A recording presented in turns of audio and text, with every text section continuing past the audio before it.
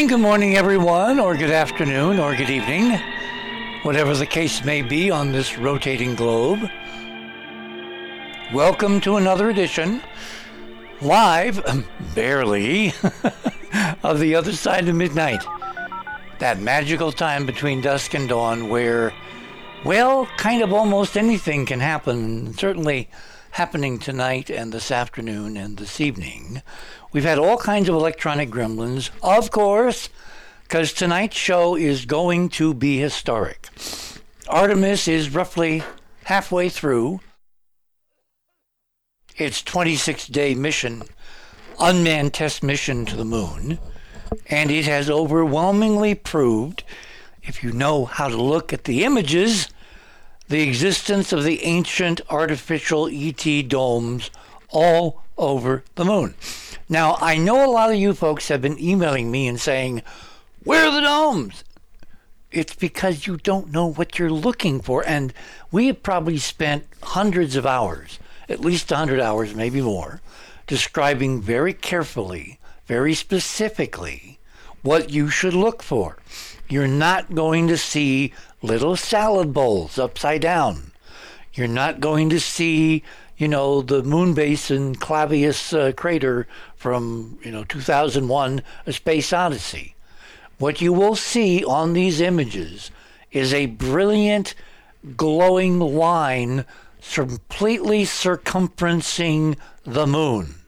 And we're going to describe, again, tonight, one more time with feeling, what we're going to be seeing, what we are seeing on these images. However, before we get to that, I seem to have, somehow my other screen has gone dark. That is very weird, okay? So what I need to do is I need to get out of that. I need to refresh.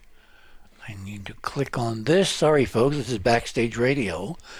I have the intriguing feeling that someone is trying to interfere with this program because we've had all kinds of electronic gremlins, and normally we don't have anywhere near as many as we're having tonight.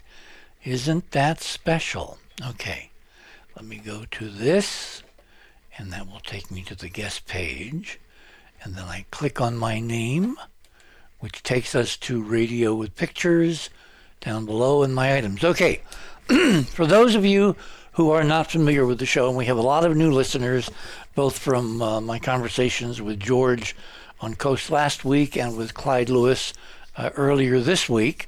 So there's a lot of new people looking, and how do I know? Because our little globe, which is at the very top of the home page, is lit up like a Christmas tree.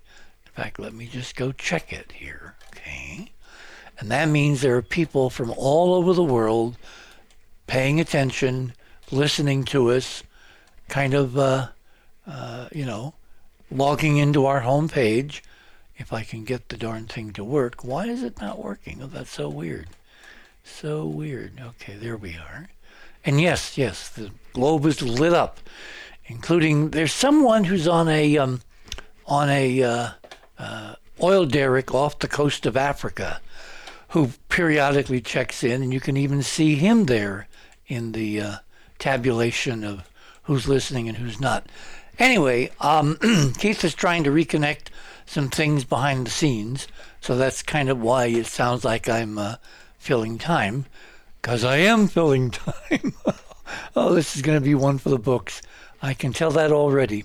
Because what we're going to do through the morning, we've got 3 hours here, we're going to show you these amazing structures that the Artemis mission, almost against its will, and I will describe what I mean by that, inadvertently, because of some good souls inside who wanted us to see this stuff and grab it before it all went away or went into the big sanitized file, because the images coming outside of NASA are not those that are going in. How do I know? Because all I have to do is compare them, and you can see they are not the same. Well, we're going to go through some of that tonight as well. So, for those of you who are new to The Other Side of Midnight, you go to theothersideofmidnight.com. You click on tonight's banner at the top. It says Artemis 1 confirms the ancient lunar domes. And then under it, a subheadline, why should we give a damn? That's the next three up. We're going to try to show you why this should be near the top of your priority list if you want things on Earth right now, tonight, which are really not going very well. If you want them to change, this is the biggest thing going, which can change things. And you can believe me or not believe me, take your pick. So you click on that banner, that will take you to the guest page. Under the guest page, you'll see where it says fast links to items under that banner. Click on my name, that takes you down to the section of Radio with Pictures, which features my materials. Item number 1, this is the connection directly to the NASA Artemis blog. It says Flight Day 10, Orion enters distant retrograde orbit. That's the background. Anything you want to know about the mission, what's going on. There's all kinds of links there to ancillary material, to backup databases, to images, to videos. Everything is in that one link, and it's number 1. Now, if you want to get more detailed, under it is item 1A. This is the official Artemis reference guide. It's a PDF. You can either read it in your browser, or you can download it and store it and refer to it. It's like one of those Johnny Carson routines. You know, everything you ever wanted to know about Artemis and didn't know who to ask, well, there's where you look. It's 90 pages. It's actually, that's kind of interesting because this is now the 21st century.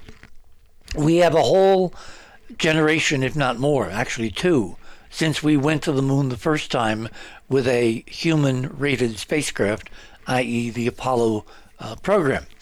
You would think in that 40 years, give or take, that they would have realized that a whole bunch of people grew up who have no idea about going to the moon, no idea about orbits, celestial mechanics, rocket technology, anything. Instead, the Artemis reference guide is 90 pages, of which a lot of pages are kind of big, splashy color images and graphics that frankly don't really tell you an awful lot.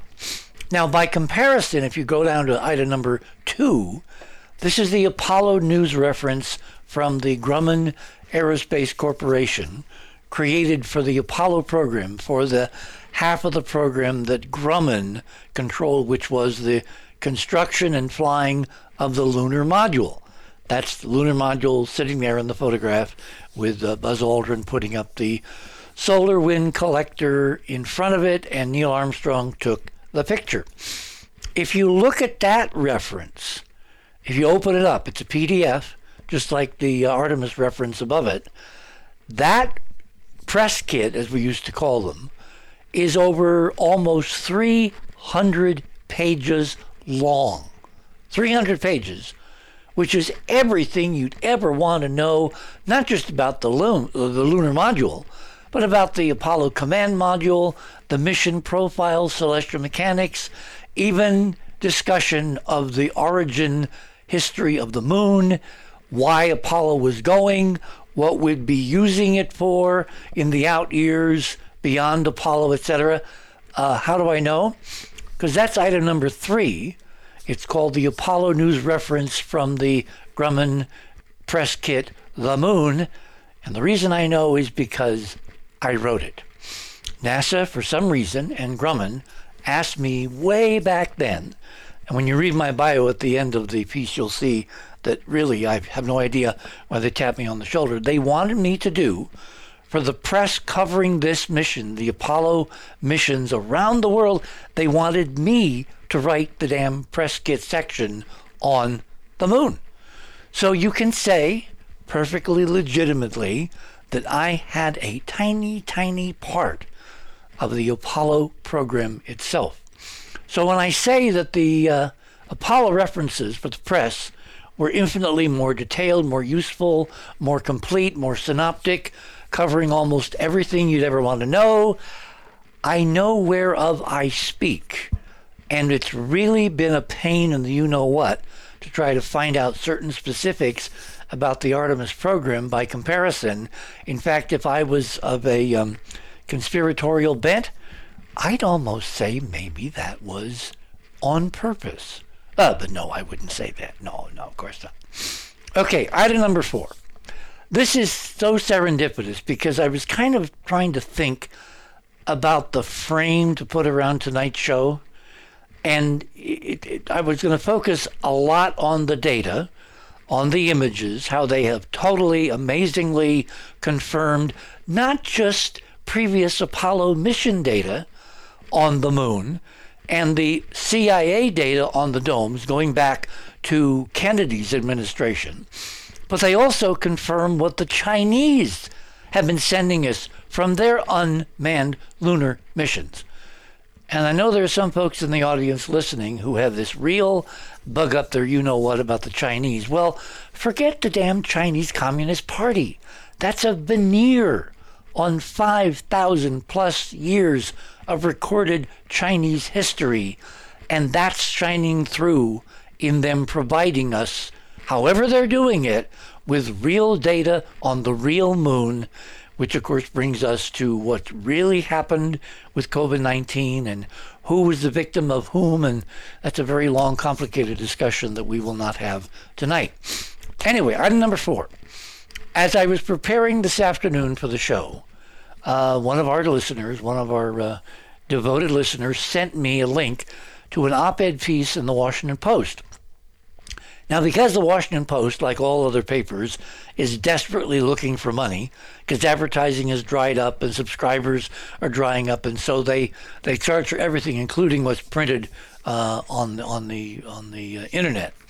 But Keith figured out a way to copy into a PDF this very interesting opinion piece by an op-ed writer, and I can't for the life of me figure out why they wanted him to write this piece. His name is David Von Drehle, Von, B-O-N, capital D-R-E-H-L-E. He's a regular columnist. He writes an op-ed piece, I guess, every day on a whole bunch of different things. Anyway, this was an opinion piece he wrote on Friday afternoon, which says, quote, Artemis says to the moon, but it might simply prove our human limits.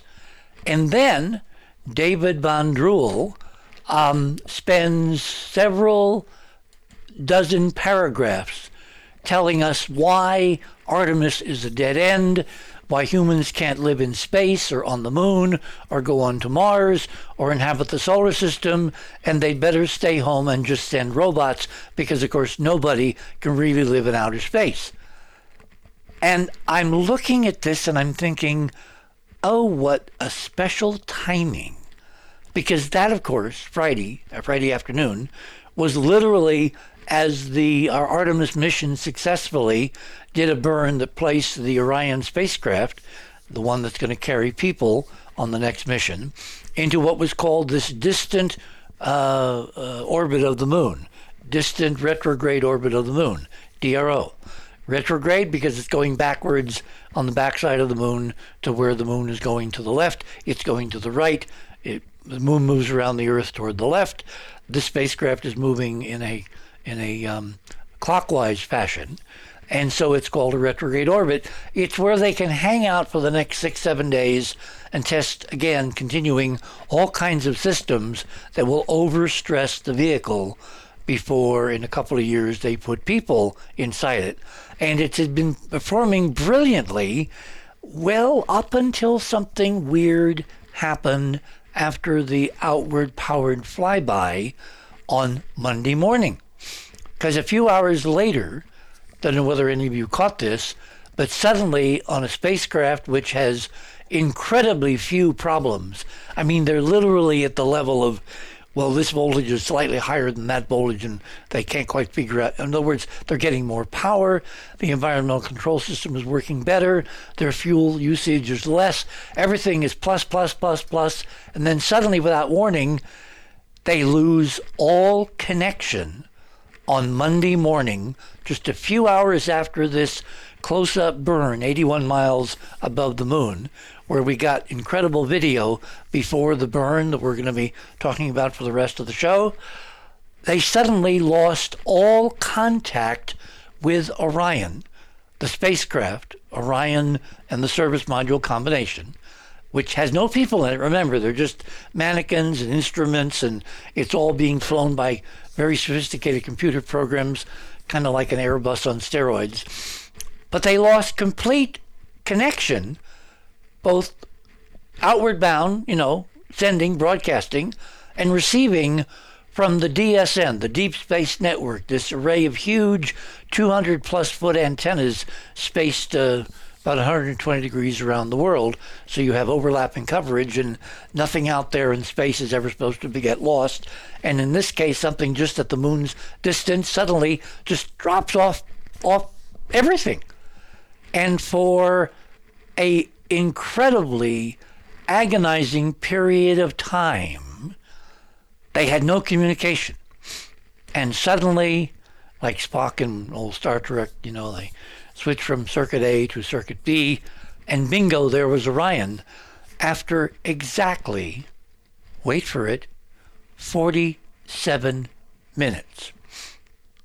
And I looked at that, and I thought, oh my. Because you remember on the launch night, or the pre-hours of launch morning, when they were supposed to launch at 1:04, on the morning of Wednesday, the 16th, and then they had some problems, and they worked mightily, and they fixed them, and then they wound up launching. Remember when Orion and the Artemis 1 mission was formally launched from Cape Canaveral after the delay from their planned launch time of 1:04? At 1:47 a.m. Now, why is that 47 interesting? Because if you add 12, which is half a day, which is part of the hyperdimensional calculation, that's the numbering system, 12, 24, whatever, and then you add one more, they really launched in terms of Central Standard Time. They launched in Houston time, which is where the mission is controlled, at a symbolic 19.47. So this is something to do with ritual. They launch on the ritual 19.5. They launch at the time specified by the ritual. And then they have an outage after they successfully pass around the moon, sending back astonishing video images, which you're going to see shortly.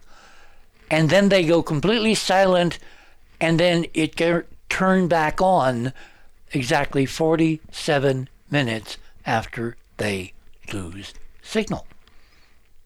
Now, how do I interpret that? I interpret it as the bad guys versus the good guys in NASA. The good guys are trying to show us live what's going on. The bad guys are trying to keep us secret from what's going on, and the 47-minute dropout was basically a threat. If you continue to show us live, provocative images and the world, we will kill this mission. And they underscored it with a dropout of 47 minutes. Now, I admit that's totally speculative, except even during the DRO burn the other afternoon, on Friday afternoon, they had literally maybe 20 seconds of live video showing a distant Earth 240,000 miles away that you can barely see, and they didn't even show us any live video during the burn. They showed us animations that are supposedly fed by telemetry signals from the spacecraft. Now, the test of this model will be that we're going to be getting close to the moon again along about this coming, I think it's Wednesday afternoon, as they sweep down in their 6-day orbit, and then they'll do a powered burn that will basically send them on a trajectory to splash down 6 or 7 days later west of San Diego in the Pacific Ocean. During that close flyby, down again around 80 miles, this time they should be able to send us live video during the burn, because the moon will have moved, the angle between the Earth and the Moon and the spacecraft will have changed for going home, and so we should have live link video during that close flyby of the Moon, and I'm betting you dollars to Navy beans they don't show us a damn thing because they've been warned not to. Now, how did this all come about? And this all, again, is crucial background for our conversation this evening. It all came about because several days ago at two major press conferences, Mike Serafin, who is the Artemis mission manager, he's kind of like the captain, he announced that, some reporter, very enterprising reporter, said, why aren't we seeing live video? And he went through this long spiel that, well, they were recording everything, but because this burn, when they were close to the Moon, was going to take place on the far side of the Moon, they couldn't obviously transmit through the Moon, so they record everything and it would be played back later. He also made a very interesting statement. Again, I went through this last Sunday, that they had to clear their video with something called ITAR, which is a State Department regulation about sharing American high technology with suspected terrorists in terms of arms distribution, arms control regulation, et cetera, et cetera. And obviously I asked a major question, which is, what the hell does ITAR have to do with taking photographs of the Moon? Someone's expecting that we're going to take close-up TV of hidden ET weapons caches on the Moon. Yeah, really, right. I'm being incredibly facetious. But he made that statement that they had to clear the video, the downlink video, live with this regulatory group or committee or individual as part of a process of releasing NASA video. And last time I looked at the NASA charter, it said it was a civilian space agency. So why is there anything even on the spacecraft that would not conform to the ITAR regulations? Didn't make any sense. But he went through it twice at two separate press conferences, in essence saying, well, you're not going to get live video because we have to clear it.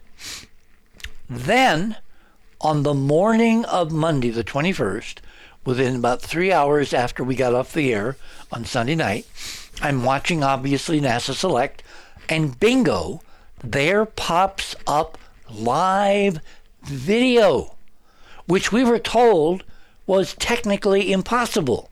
And the reason was supposedly because they were going to be filling the downlink with so much data on the performance of the Orion spacecraft that there wasn't any bandwidth left over to send something as trivial and superficial as live television. Yeah, right. Taxpayers are paying for the mission, but television is thought of as superfluous to data. I'm sorry, folks, but live television to the taxpayer is data, because without bucks, there's no Buck Rogers. That's another conversation. But anyway, despite what Serafin and others had been saying for months and months and months before the attempted launch back in August, suddenly we're getting live television from a few thousand miles on the other side of the Moon, and the Moon is getting bigger, and the Earth is moving into frame as the spacecraft is curving around under lunar gravity, and we're seeing everything in real time, and we're not supposed to be seeing it without somebody at some censoring television screen saying, no, you can't show that. But instead, we got it all live, and of course, I taped everything. At the press conference following the outbound powered burn, someone very brightly said, Mike, how come, after all you said, how come we got to see live television of everything up until the 34 minutes when the spacecraft literally went behind the Moon from the Earth? And he said, there were some really bright people at the Deep Space Network. Remember them? And they figured out a way to give us more bandwidth so we could broadcast that whole sequence live, which they did. And I'm watching the sequence, and I'm looking at the spacecraft getting closer and the moon getting bigger. And the first thing I notice is, well, it doesn't look the way the moon is supposed to look. And so I've spent the last week busily porting shots over and making the published imagery from NASA look like the videotape that I recorded live, because the shots they've been posting on Flickr, by the way, Keith was able to put up the Flickr direct link to the archive of the Artemis 1 video and stills and the images.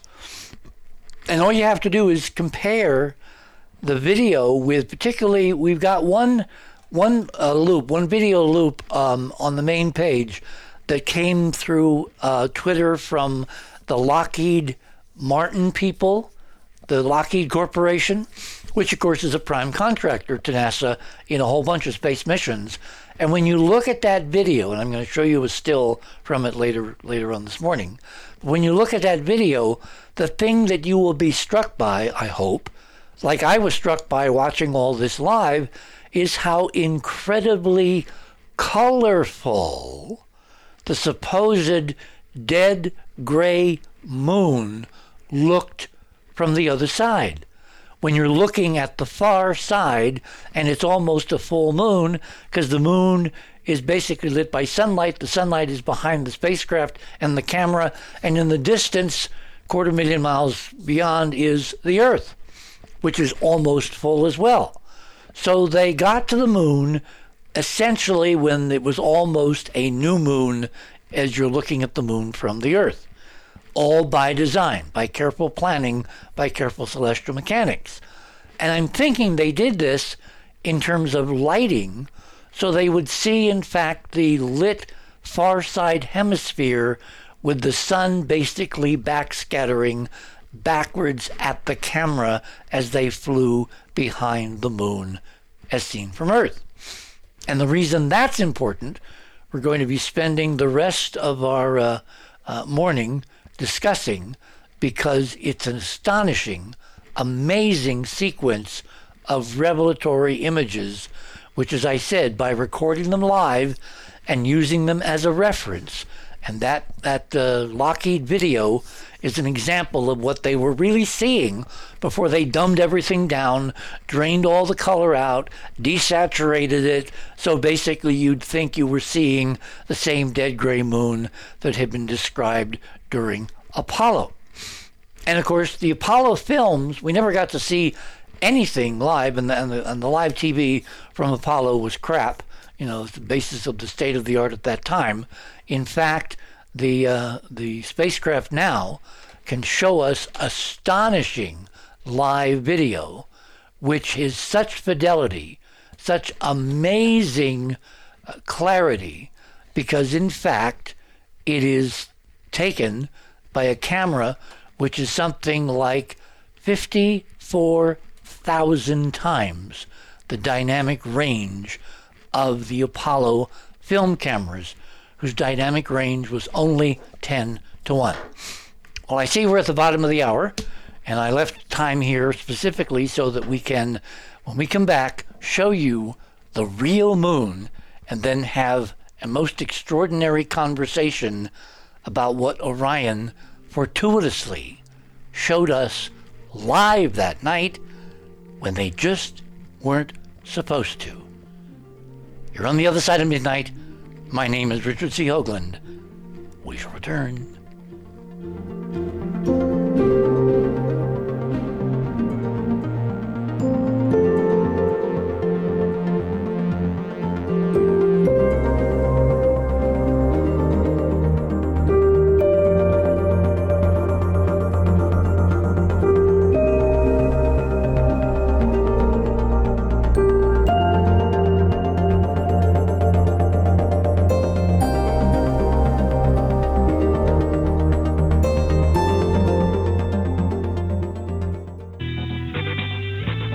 theothersideofmidnight.com.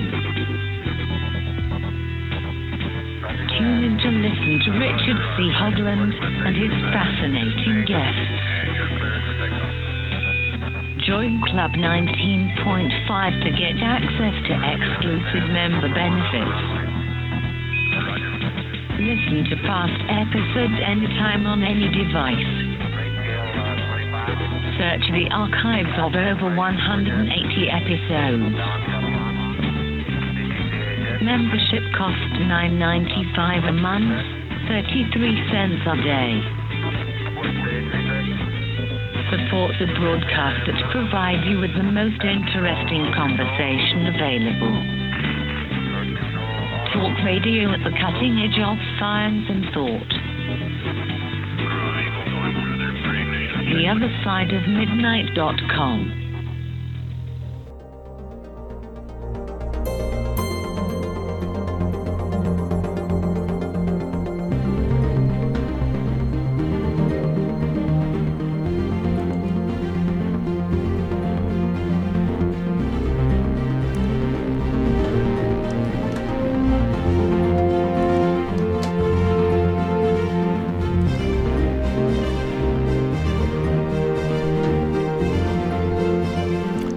And welcome back, everyone, on this Saturday night, November 26, 2022.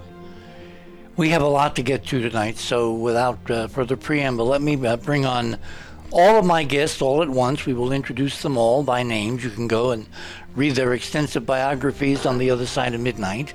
But what you want to do now is to listen to me tell you that they are, in not any particular order, Ron Girdron is not with us tonight. He's listening by on the internet, and he will be emailing his questions or comments if he has any, because he is without phone.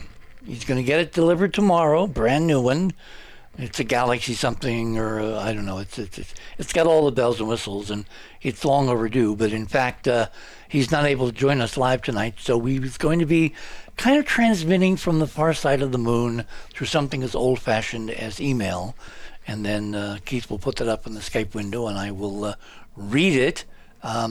If it's, I will read it. I will definitely be a good boy, and I will read it. So we've got Barbara Honegger with us. Barbara, as you know, used to work in the Reagan White House.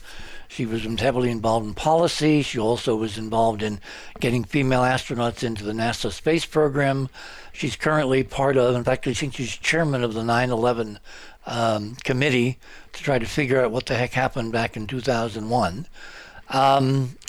We've got Georgia Lambert, our resident metaphysician. And again, all these bios are on the website. So you just go to the page for tonight's guests, and you can just scroll down. You can click on their bios as fast links, and it will take you to all of them. Now, Robert Morningstar was supposed to be with us, but he has suffered some kind of, he calls it Julius Caesar's disease, which is his made-up name. He's been beset by some kind of pains in his spine and his shoulder, and he's been under treatment, and there was a respite for a while, but there's been a recurrence, so I think he's listening. And if he's inspired, he may call in, and then again, he may not. So Robert is also a casualty. We've got Andrew Curry, who, of course, is our resident illustration expert for the Other Side of Midnight. Andrew has worked in Hollywood. He's done commercials. He's done Super Bowls. He's done features. Again, all these people's bios are on the Other Side of Midnight website. And finally, David Sarita is with us. Now, the reason that I wanted David to come back, besides his extensive experience with Giza and with thaumaturgical texts and decoding of ciphers and numerical sequences and the recursive discovery of things like sacred cubits in ancient sites and their measurements around the world, is that David was the first guy to send me a frame grab from what NASA had put out, and he realized as well that there was something wrong, so he simply increased the saturation a bit and brightened it a bit, and lo and behold, it matched the video. And he made a very important point, which of course I know, but the audience may not. So let me underscore this crucially. When you brighten or increase contrast or add saturation to a color image. You're not adding any data. All you're doing is, with whatever computer program you're using, is you're reaching into the data levels of the image and you're bringing out, making more visible for the human eye, the data that's already stored in the image. And if you try this with a black and white image, nothing happens. It stays black and white, black and white, black and white. You can max it out. You can blow out all the highlights. You can make the shadows brilliant white. You're not going to get color. The only way you can get color from an image is if it's inherently stored digitally in the image coding, and all you're doing with some program, some algorithm, is asking it to come out forward, to brighten up, to become more visible, to basically increase the saturation, as the colorist people talk about it, relative to blacks and whites. So what David did was he sent me an image from Orion taken on the backside of the moon as it's curving around, and a prominent large basin on the left-hand side of the moon is seen from Earth called Mare Orientale, was visible in the center of the disk. And he said, "What do you think of this?" And so, David, what did you see, and why did you send it to me, and what do you think now? Well, first I want to point out, because you really blew my mind when you said there was exactly a 47-minute blackout. Because that's 2,820 seconds divided by 360 degrees in a circle is 7.83, the Tesla-Schumann resonance. So there's something really going on here. This is very precise. Of course it is, because they can't do a damn thing without a ritual, and even the bad guys are going according to the ritual. You know, I know. I mean, exactly 47 minutes is 2,820 seconds divided by 360 degrees is 7.83. So we know that there's code there, and who designed this, I mean, is a mystery that we'll get to the bottom of. Well, it's not a mystery. There are good guys and bad guys inside NASA. The bad guys are the Nazis. Somebody's sending us a message. The question is, did he tease? No. They weren't sending us. They were sending this. As I model this was the bad guys telling the good guys, if you ever pull another stunt like this, giving the Earth live television during this mission of what's on the moon, this mission is toast. The Artemis program is toast. You'll never see another sunrise. In other words, it was a threat couched in the ritualistic numbers that these people talk to each other in. Right, I know, the 19 points. So the colors, okay, you have RGB color systems, red, green, blue, and you have CMYK. So this is, these images coming in, I mean, this is a $20 billion mission spent so far, and you got GoPros out there, which I'm really upset about. I would have Hasselblad digitals out there when you're spending that kind of money. But nevertheless, you're right. I was an expert black and white photographer, master printer. I won tons of awards. I was a professional photographer, and I know everything about film and digital. So if there's color, there's a lot of possibilities of why we're seeing color in the imagery. First of all, when I see an image that's overexposed, like where the moon is too bright, the first thing I did is dim it down a bit in Photoshop, and I started to see color. I only increased the saturation by a tiny bit. And as you noted in the email to me, Richard, it's almost like a prism. Like, when you look at your color spectrums coming across the moon from left to right, you've got your greens and you've got your cold colors. You've got these very soft, bright, it's like a luminosity over certain spots where there's a crater. And this type of luminosity has a little bit of blue in it, which could mean a structure made of glass or something is causing that. I don't know. But then you have the warmer spectrum, right, that you were talking about. So again, there cannot be color that isn't there. I mean, the color is there. It's in the image. It's in the file. Yeah. And what they did is they tried to suppress it. Even the video that I saw compared to the Lockheed Loop, which is posted on our main page up near the NASA TV section. Look at that and then compare it to the video on the Flickr link, which is archive video and stills from NASA out of Johnson Space Center. They're deliberately doing everything they can to suppress the color because the moon is supposed to be gray. I know, and now they're giving us the close-ups on the Flickr of the craters are very high contrast. Well, those are the black and white, what they call the optical nav camera. And what they've done on those is they've deliberately overexposed them, oversaturated them, so the highlights blow out, and there's almost no shadowing.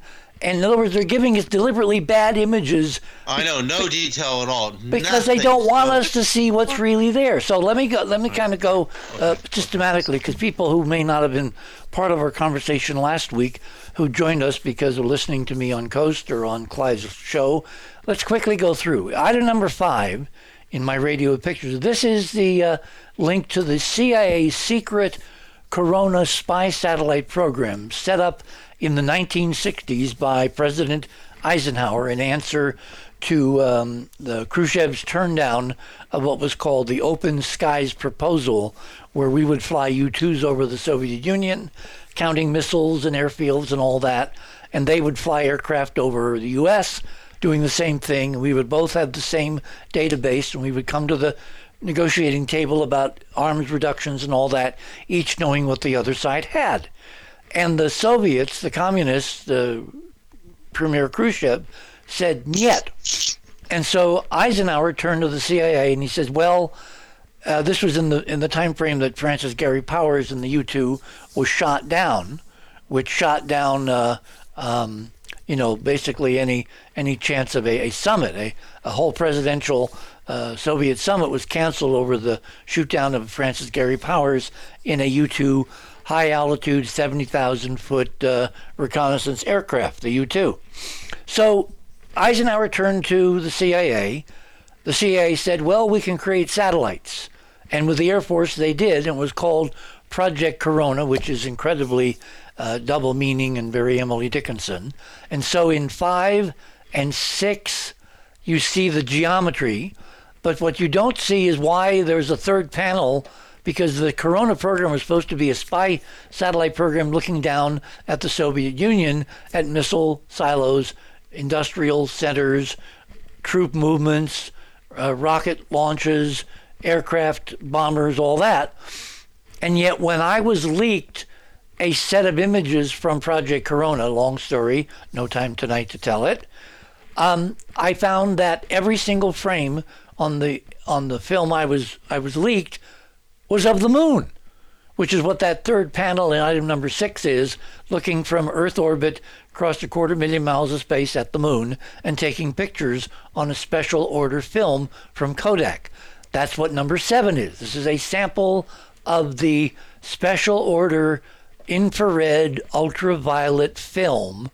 And what you want to do is you want to look, first of all, you want to look around the edge of the moon, and you see that bright ring.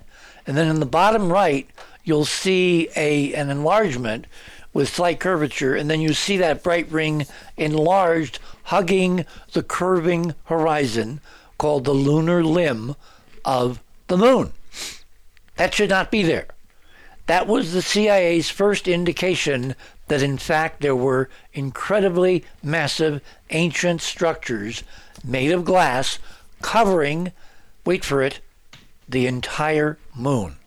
And when I tell people this, they look at me like I've landed from Mars, because obviously with our technology, we can't imagine doming in even a city, let alone an entire planet 2,000 plus miles wide. Remember my friend Arthur C. Clarke's famous third law. Any sufficiently advanced technology is indistinguishable from magic. This is a technology that to us looks like magic, and for some reason, whoever owned the moon before it was ours, They decided to dome in the whole damn moon. It's like taking a soccer ball or a beach ball and covering the entire surface in saran wrap. Not one layer, not 2 layers, but 3 or 4 layers. They're spaced miles apart, and you can see this in high-res images all the way back before Apollo at the edge, at the lunar horizon. So why do we get that bright ring at the horizon? Well, that's where item number 8 comes in. Click on that. That shows you the geometry.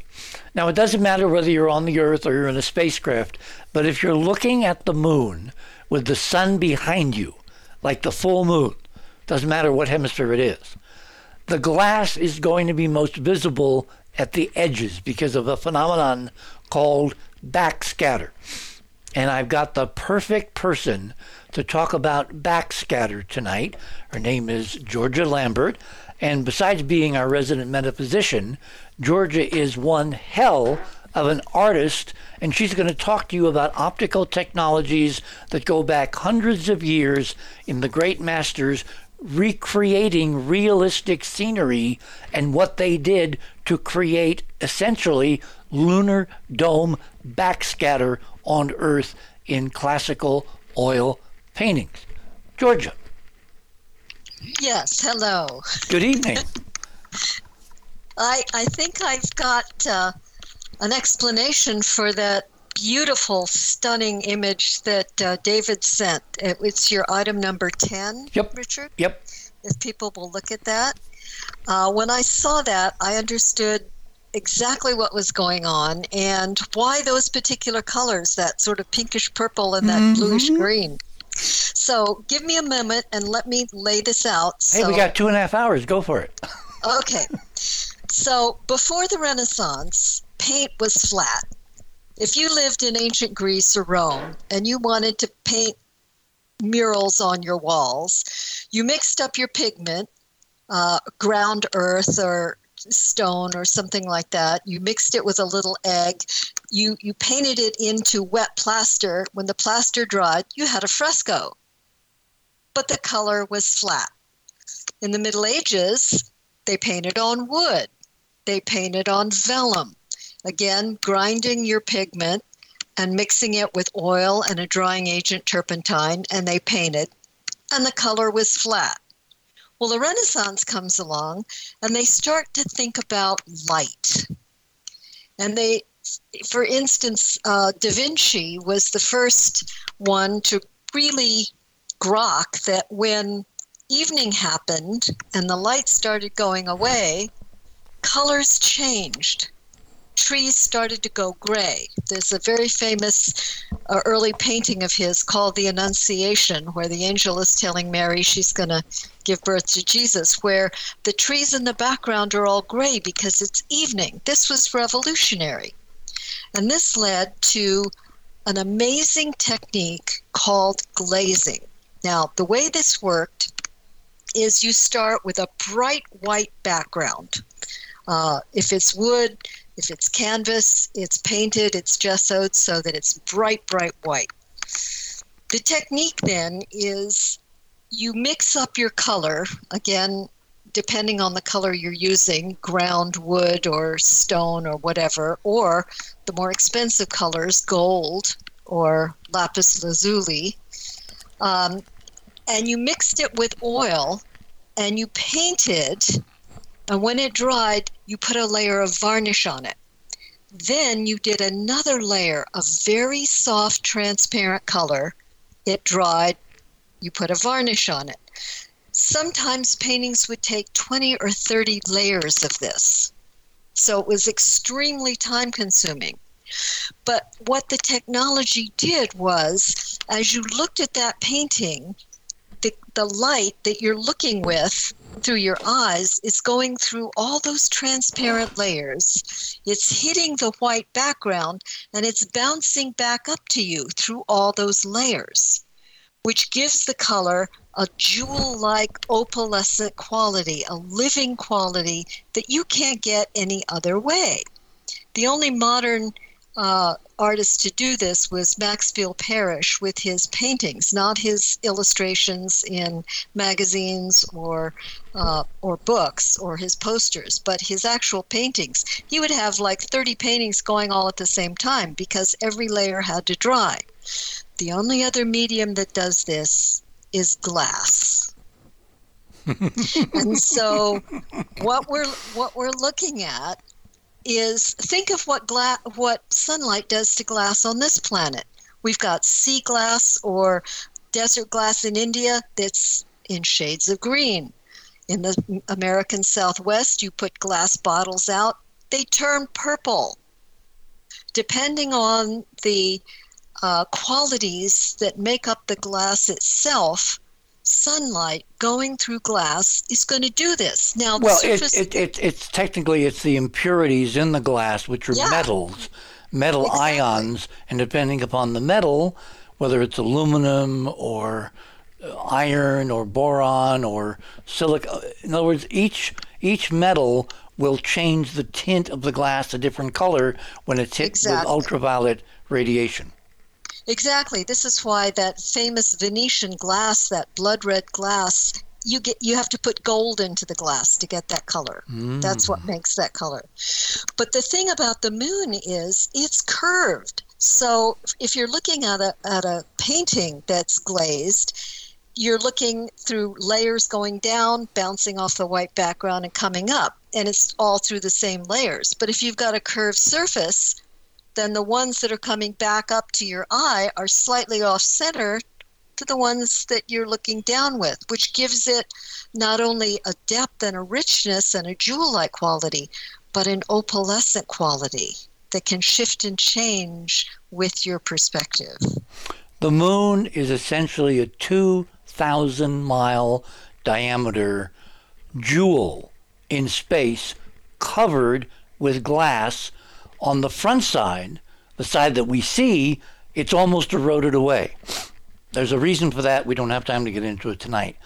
But on the other side, the far side, it's in much better, almost pristine condition. And NASA is desperate for us not to realize this in the middle of a mission where billions of eyes are watching every frame, every video, every hiccup from the people running the Artemis 1 mission back to the moon. Exactly. And I mean, only glass could come up with that kind of color. The one image that I didn't have time because I had other technical issues I was solving, there are some very famous glass structures on Earth, like the Victorian palace that was built for the World's Fair back in the last century. There's another one in Spain, which I've got pictures of, and what you see is a huge Victorian glass structure with an iron, framework with panel after panel after panel. And what you can see on some of the panels, if you zoom in, you see this gentle opalescent, delicate, subtle shades of green and blues and mauves and pinks. And you get that by mixing the three primary colors in a rainbow. When you have refraction, like in a prism, when you mix them and you spray them out, you get these subtle secondary colors. But in this case, it's secondary colors on a planetary scale. It's mind-boggling. I know. And there's the hot spots, Richard. There's these really soft, shiny hot spots. I mean, I'm zoomed in on the image, from the, that shows the color spectrum. They're very bright and they're highly reflective. It's almost like if you took a picture of a glass sphere and you use lighting in the room, you would get these little hot spots from the light. Well, think about it this way. The moon has been sitting in space for millions of years. We're told 4.5 billion. It wasn't a satellite of Earth for all that time. It was brought here much more recently. Another program, okay? Every time something hits it, it causes a crater, right? On the front side, most of the impacts are on the surface. On the far side, because the glass is so much more preserved, you're seeing the meteor strikes into the glass, and those rays are caused like firing a bullet hole through a windshield. You're seeing the splash pattern in the destruction of the glass by the cratering of impacting objects. It's like when a pebble hits the windshield Yes. of your car. Yes. Is that what you're saying these bright spots are? Yes, they're all they're three-dimensional. Again, I don't have, I'm divided between doing a show and doing research, and sometimes the research suffers. So, in future programs, I will lay out with specific NASA imagery, Chinese imagery, Israeli imagery. I didn't have time to put up the 3 separate nations that have all now photographed the far side of the moon in color. And they're all the same color, except they're nothing like Apollo, because the film all came through one guy, Dick Underwood, at the laboratory in Houston. And under orders, I'm sure, Dick Underwood drained all the damn color that the astronauts saw on the backside of the moon, and they were ordered to basically describe it as dead gray. Right, and there's another image I sent you that I found on the internet taken from Earth that shows the same color we're looking at now, by the way. Well, you have to do a lot of finagling with photography and exposures and phasing and lunar phase angles and all that to get equivalent color on the near side, because the glass on the side we're seeing is almost gone. But the glass on the far side is incredibly good condition. That's why I've been looking forward to Artemis viewing what it's seeing. So let's move on here, because we have lots of images, and the story is in the images, and we got 4 minutes till the top of the hour. So if you look at the curved moon from the CIA image taken back in the 60s, number 8, and you look at the curved moon at the bottom of number 10 from David's image, notice the incredible similarity of the brilliant horizon up to and including the thickness covering that portion of the moon, which is simply on the left, rotated 90 degrees and placed at the bottom of the image. So now we come to number 11. So Artemis is approaching the moon in this long sweeping curve that brings it in from the far side. And you can see in 11, the Earth is back there 250,000 miles away. The spacecraft, which is Orion in the upper right, is moving down toward the left in orbit. And the moon, because of parallax and opposite geometry, is apparently moving to the upper right. Okay? So what's going to happen is the moon is going to sweep closer and closer and closer to the Earth, and eventually it's going to cover it. Now, one of the weird things is all of the NASA television and all of the images they posted, they're posting upside down. For some reason, they don't want people to have a three-dimensional spatial orientation the way we look at the moon on Earth, the way the moon orbits the Earth. In other words, they're doing everything along the way to make this as confusing and hard to follow as possible, which, of course, completely contravenes their congressional charter. Someone someday should sue these people because they're breaking the law. Anyway, we are at the top of the hour. Why don't we hold it there? My guest this morning, too numerous to mention. You will catch it as we kind of move along here. What we're doing is we're going tonight to talk about what there is in terms of the Orion spacecraft Artemis 1 mission, which is showing us that we, in fact, are orbited tonight by a formerly inhabited moon, and by beings who could build on a scale that literally could contain entire worlds. You're on the other side of midnight. My name is Richard C. Hoagland. We shall return.